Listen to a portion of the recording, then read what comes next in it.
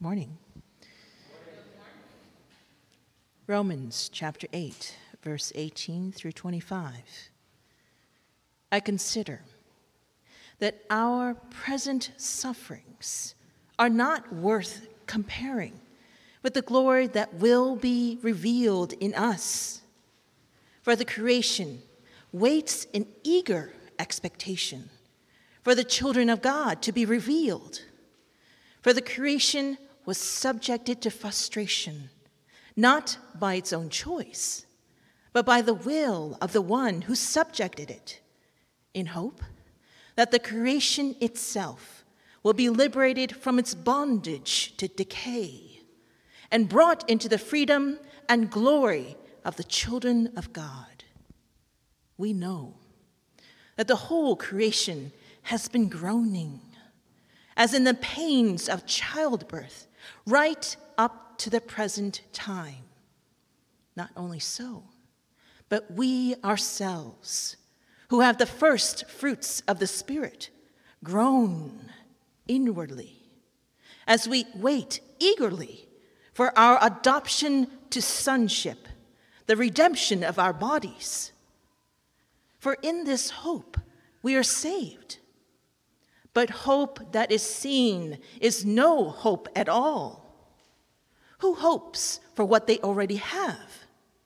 But if we hope for what we do not yet have, we wait for it patiently. The word of the Lord.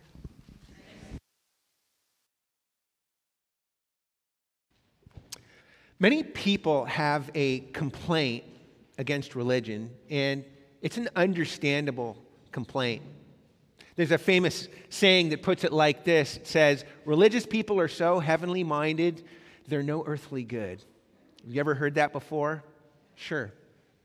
In other words, religious people, and especially in our country that would be referring primarily to Christians, are so focused on escaping this world into heaven that we completely ignore all of the evil, suffering, and injustice of this world. And right now, especially in wake of what happened yesterday in our country, we are hyper aware of the suffering, evil, and injustice of this world. We feel beleaguered by it, burdened by it.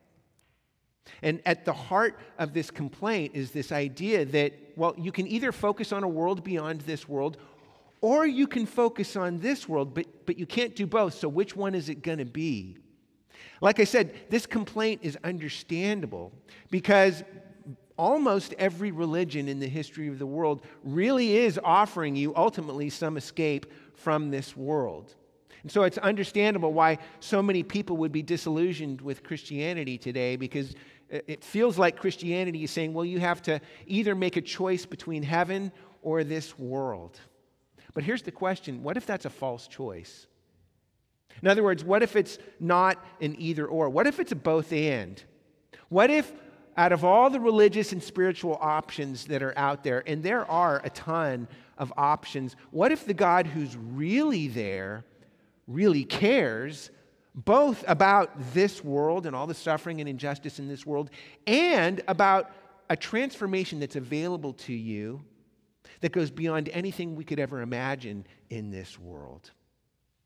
We're in a series on Romans 5 through 8, which is all about finding new life in Christ. This passage that Joel just read is one of the most famous places in the Bible that tell us about God's goals for our lives and for this whole world. Really what God is offering you is a hope, a living hope, a real hope. What is this hope?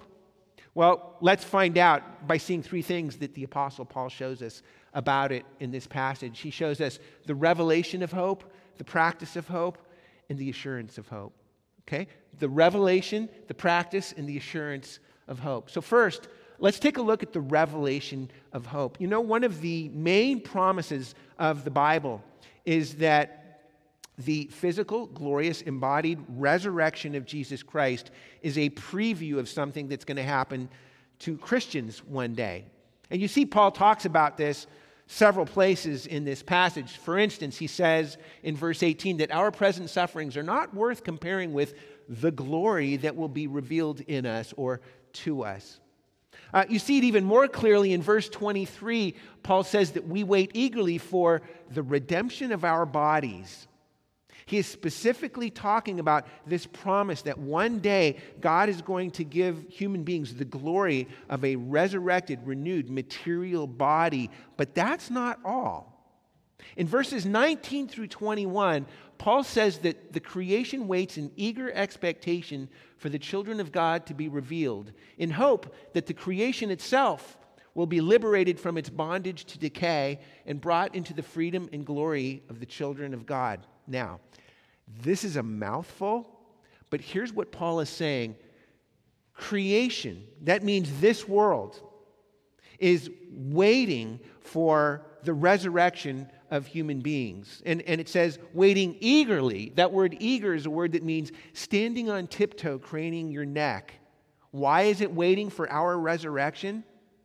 Because creation, this world, is going to experience the same thing as us. That means that the physical, embodied, glorious resurrection of Jesus Christ is not only a preview of something that's going to happen to us one day, it's a preview of something that's going to happen to the whole world. Physical, glorious, embodied renewal. There is no other religion, worldview, philosophy, scientific theory, or any other approach to life that says anything like this, at least not as far as I'm aware, and I've been looking for many a year now. In fact, it's the opposite. If I could be just a little bit cheeky, what do both doomsday fundamentalists and secular atheists have in common? They both say the ultimate destiny of this world is destruction. They disagree about how that destruction happens, whether it's the judgment of God or the second law of thermodynamics, but both of them believe that the ultimate destiny of creation is destruction. But what does the Bible say? If we were to go back to verse 19, Paul says that the creation waits in eager expectation for the children of God to be revealed. Now, if we were to translate this literally, here's what it says. The creation waits in eager expectation for the apocalypse of the children of God. That word apocalypse, how do we usually think about that? Annihilation, destruction, right? But this word in the original language, apocalypse, doesn't mean destroy, it means reveal. Paul is saying that God is going to reveal a new creation, not destroy this creation. That's what God's vision for this world is. Or we could say it like this, friends, the big idea this morning is simply this, that God is not destroying this world and carrying us away to heaven. He's renewing this world by uniting it with heaven. That means that God essentially is telling both the fundamentalists and the atheists, hey, I know your vision for the world is annihilation, but I have a radically different vision. My vision for this world is not annihilation, it's restoration. Now, here's why this is so important for us. Think about our complaint against religion. Think about our experience of evil, injustice, and suffering in this world, and our complaint that this world must be put right. You know, the Bible is not indifferent to that complaint. In fact, the Bible is the loudest voice of that complaint. So, for instance, you look at what Paul says in this passage. In verse 18, he talks about our present sufferings in this world.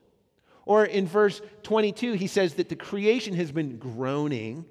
And not only so, but we human beings ourselves groan inwardly. We groan, we suffer in this world through all the evil and injustice of this world. And notice something else, that not only does this suffering hurt, it's painful, it's unpleasant, but we experience it as wrong. We experience it as unjust. That's the way we experience evil and suffering in this world. We call it wrong and unjust. And still, to this day, this is one of the primary reasons that so many people doubt the existence of God in our world. So, for instance, I read an op-ed essay a couple of weeks ago by a guy named Scott Hershovitz. He's a professor of philosophy at the University of Michigan. He's also a Jewish atheist who goes to synagogue, and he brings his family with him. And so in the op-ed essay, he was talking about how his son is actually studying for his bar mitzvah right now, but recently his son told him that he doesn't believe in God, and his dad asked him why not, and his son said, Well, because if God was real, he wouldn't let all these people die. He's talking about mostly people in Ukraine at this point. His son said, God is supposed to care about us. That doesn't seem like something you'd let happen if you cared and could stop it. That is pretty sophisticated for a 13-year-old to be having these kinds of thoughts. But think about it. The existence, the reality of evil and injustice in this world is still, to this day, one of the most powerful arguments against the existence of an all-loving, all-powerful God. It's a huge problem. But here's the thing. Getting rid of God does not solve the problem. In many ways, it just makes the problem worse. What do I mean? Many of you have heard of C.S. Lewis. C.S. Lewis was one of the most famous Christians of the 20th century. You may be aware, but maybe not, that for much of his adult life, C.S. Lewis was actually an atheist. And the main reason that he was an atheist was because of the existence of evil and suffering in this world. But that was also the thing that led him to faith in God. Here's how he describes it in one of his books. He says, my argument against God was that the universe seemed so cruel and unjust, but how had I got this idea of just and unjust? A person does not call a line crooked unless they have some idea of a straight line. What was I comparing this universe with when I called it unjust? Of course, I could have given up my idea of justice by saying it was nothing but a private idea of my own. But if I did that, then my argument against God collapsed too. For the argument depended on saying that the world was really unjust, not simply that it did not happen to please my private fancies. Now, I know that's a lot, but here's what he's saying. Let me try and paraphrase this as simply as I possibly can for us. If there is evil, we say there's no God to complain to. But if there's no God, there's no evil to complain about. That's what C.S. Lewis is saying. If there's evil in this world, then we're tempted to say that there's no God to complain to. But if there's no God, then ultimately there's no evil to complain about. Do you see the problem here? Friends, we complain, and we complain loudly, that this world is wrong, that it's unjust, that things are not right, and we complain that this world must be put right. Where does this complaint come from? We groan about this world, but why do we groan? The reason is because this world was originally created for glory, beauty, perfection, and wholeness, but Genesis 3, because human beings said to God, we don't want to live the way you want us to live. We want to live the way we want to live. And because of that, the whole world is falling apart.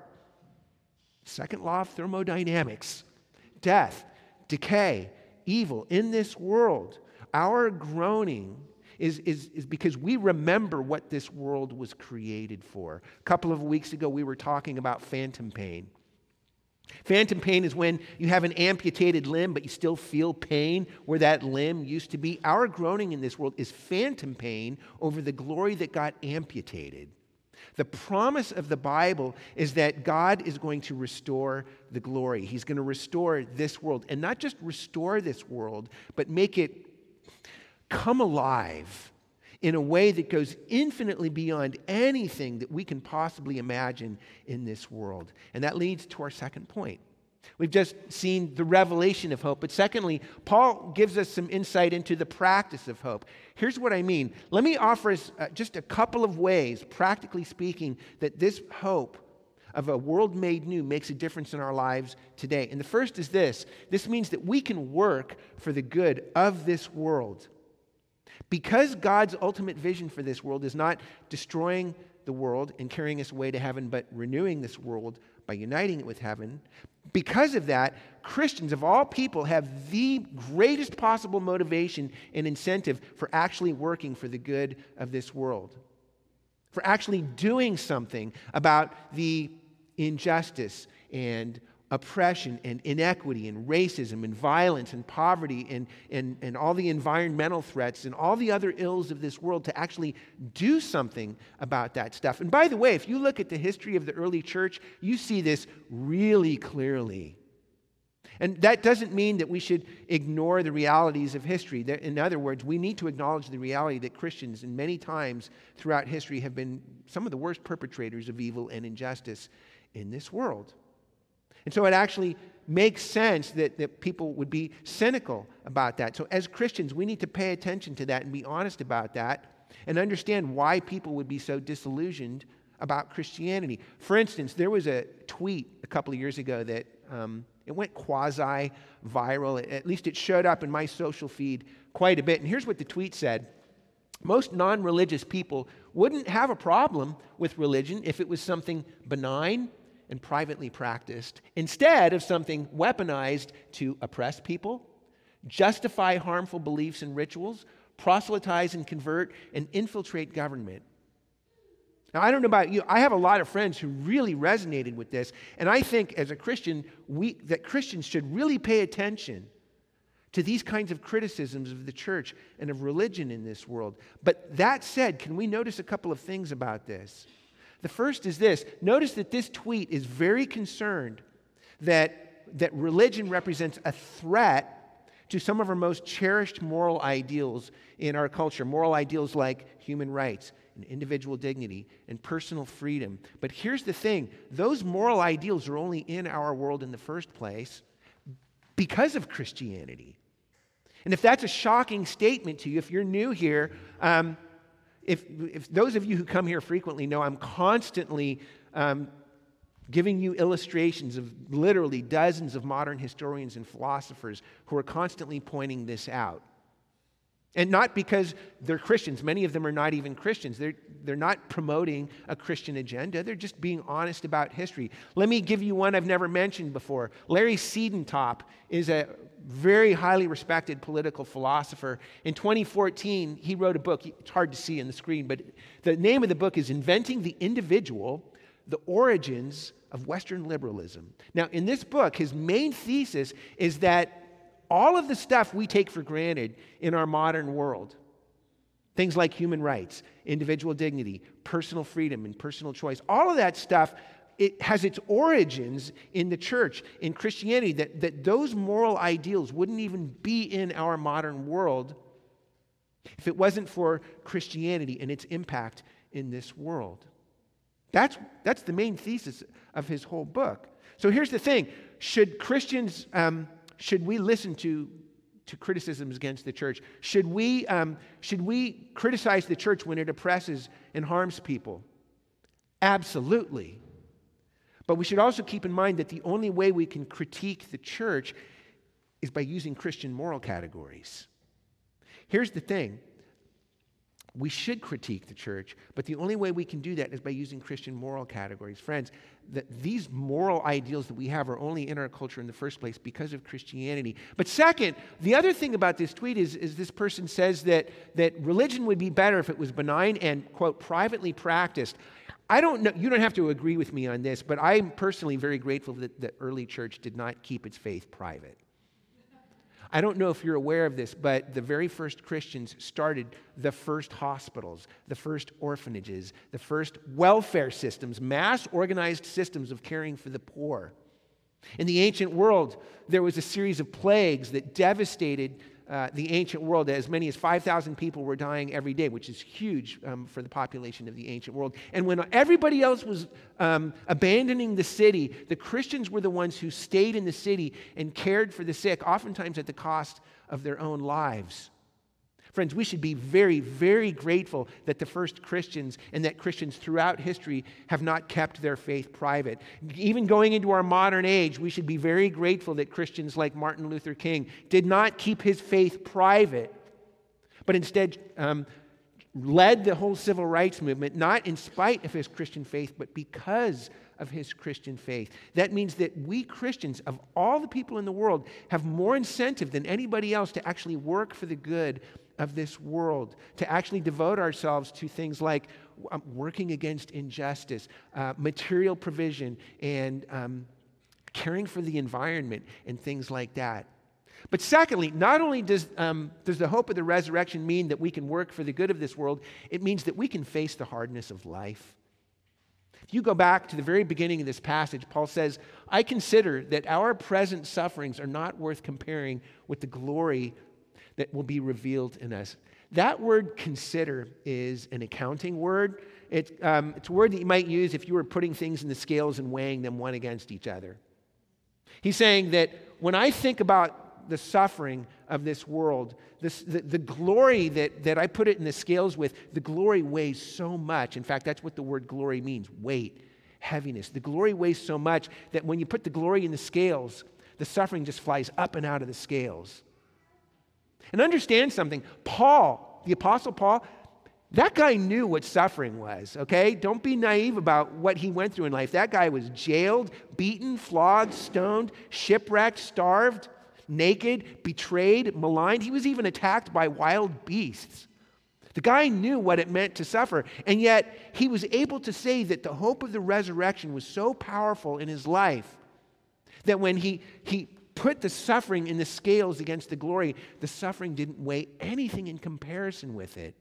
Friends, the more you have the hope of the resurrection in your life, that doesn't get rid of your sufferings. It doesn't erase your sufferings in this world. It does transform your experience of suffering in this world. And it does so in two directions. Let me explain what I mean. Notice in this passage, Paul says that we wait eagerly for the redemption of our bodies. We wait eagerly, but then just after that, he says that if we hope for what we do not see, we wait for it with patience. Notice he says that our waiting, our hoping in this world is both eager and patient. Now that is a very unique combination, and the combination of those two things actually gives us a very unique way of waiting and hoping in this world. Here's what I mean. First, if our hoping and waiting in this world is all patience but no eagerness, that means that we could have a tendency to drift into complacency, apathy, and despair because we just say, well, nothing's ever going to change in this world. There's no use trying. There's no use hoping. I'm just going to give up on everything. That means we could be tempted to give up on working to make this world a better place. We could even give up on hoping for anything and maybe end up turning to addictions to numb and medicate ourselves because it's all patience but no eagerness, and so we're just drifting into complacency and apathy. But if our hoping and waiting in this world is all eagerness but no patience, that means we could be tempted to say, things aren't changing fast enough. We human beings have the power. We human beings have all of the control, and we need to get out there and make this world the place it's supposed to be right now. Vive la revolution, and blood flows red in the streets as a result. Friends, when our hoping and our waiting in this world is both eagerness and patience, that means that on the one hand, we are never surprised by evil in this world, but on the other hand, we never give up on this world. We never give up. We never give up working and fighting for the good of this world, striving for the good of this world. There's an eagerness about our insistence that this world must be put right, and we don't just give up and throw up our hands and say, well, God's going to do it someday when Jesus returns. We're eager, but also on the other hand, we're patient. That means that we can face the hardness of life with eagerness and patience. It doesn't get rid of our suffering. It does transform our experience of suffering in this world. And that leads to our last point. We've seen the revelation of hope. God is not destroying this world by carrying us away to heaven. He's renewing this world by uniting it with heaven. We've seen the practice of hope. This means that we can work for the good of this world and we can face the hardness of life. But lastly, we need to take a look at the assurance of hope. Because here's the challenge. How do we know this hope is real? Well, here's how. Notice in verse 23, Paul says that we ourselves, he's talking to Christians, we who have the first fruits of the Spirit groan inwardly as we wait eagerly for our adoption to sonship, the redemption of our bodies. Now, first fruits is a farming word. In a harvest, the first fruits is the first crop, the first produce that comes up out of the ground during a harvest. And that means two things. First, the first fruits is a preview of what the rest of the crop is going to look like. But secondly, it's a promise of more to come. Because right now, the first fruits is just maybe a handful. Is it the whole harvest? No. But it's real. I mean, like you can take a bite out of it. In other words, first fruits is a preview of a future reality that makes a difference in your present reality. Did you know that the Bible calls Jesus the first fruits of the resurrection? That means that the physical, embodied, glorious resurrection of Jesus Christ is both a preview and a promise of the physical, glorious, embodied resurrection and renewal, not just of human beings, but of the whole creation, of the whole world. That means that the first fruits of the Spirit is when the Holy Spirit takes the resurrection of Jesus and makes that a living reality in your hearts and makes a difference in your lives right now. That means that the resurrection of Jesus is a preview of a future reality that makes a difference in your present reality. It doesn't take away your experience of suffering. It does transform your experience of the suffering and the waiting and the groaning of this world. I often like to think about it like this. Have you ever gone to an out-of-town wedding? You travel all day, and then you show up to the wedding and you're tired, and especially you're hungry. But then you got to sit through the ceremony, and then you go to the reception. But even when you get to the reception, you can't eat yet because the bride and the groom are taking photos somewhere, and nobody gets to eat until they show up to the wedding reception. You're tired, you're hungry, you're groaning while you're at that reception. But then what happens? Some little people come out with bow ties, and they got trays in their hands, and what do? They hand you a little cracker, a little piece of cheese on it. Maybe they hand you a little glass of wine or soda pop, something like that. And what happens when you just pop that in your mouth? Man, when you're that hungry, you never thought anything tasted so good. But what is a cracker? You know, it's not the feast to come, and it's not supposed to be. But it does make a difference in your present reality at that moment, right? It's a first fruits. It's a preview of a future reality that makes a difference in your present reality. Not only does it take the edge off your hunger right now, but it's also a promise and a preview of the feast that you're about to enjoy. Dear ones, when you become a Christian, the Holy Spirit takes the physical, glorious, embodied resurrection of Jesus Christ and makes that a living reality of first fruits in your heart. It's a preview of a future reality that makes a difference in your present reality. I mean, why do you think the first Christians were able to work so strenuously and vigorously for the good of this world? It's because of the hope of the resurrection. Why do you think that they were able to suffer and even give their lives for the sake of others? It's because of the hope of the resurrection. Why was Martin Luther King able to suffer and give his life for the hope of the civil rights movement? It was because of the hope of the resurrection in this world. Dear ones, if you're exploring faith or spirituality this morning, I want to encourage you to ask yourself a question. Is escaping this world your greatest hope? Because if it is, there are lots of options available to you. Whether it's Vedic traditions or Buddhism or New Age spirituality or doomsday fundamentalism or even secular atheism. You know, Stephen Hawking was a very famous physicist. A few years before he died, he gave an interview in which he said something I've always found fascinating. He said, "I believe that the long-term future of the human race must be space, and that it represents an important life insurance for our future survival, as it could prevent the disappearance of humanity by colonizing other planets." Now, what's he saying? The future of this world is destruction, and the only hope for humanity is escaping this world. If your ultimate hope is escaping this world, friends, there are all kinds of options available to you. If you have enough money, Elon Musk has a spaceship waiting for you. But if there's something inside of you that longs for the renewal of this world, and also paradoxically longs for a kind of transcendent transformation that goes beyond anything you've ever imagined or experienced in this world, if both of those things are true in your heart, then that is exactly what the gospel is offering you. It means that there is a hope that is available to you both for this world and something that goes beyond this world. And the way that hope becomes real to you is not by ignoring reality, but by paying closer attention to reality. Here's what I mean.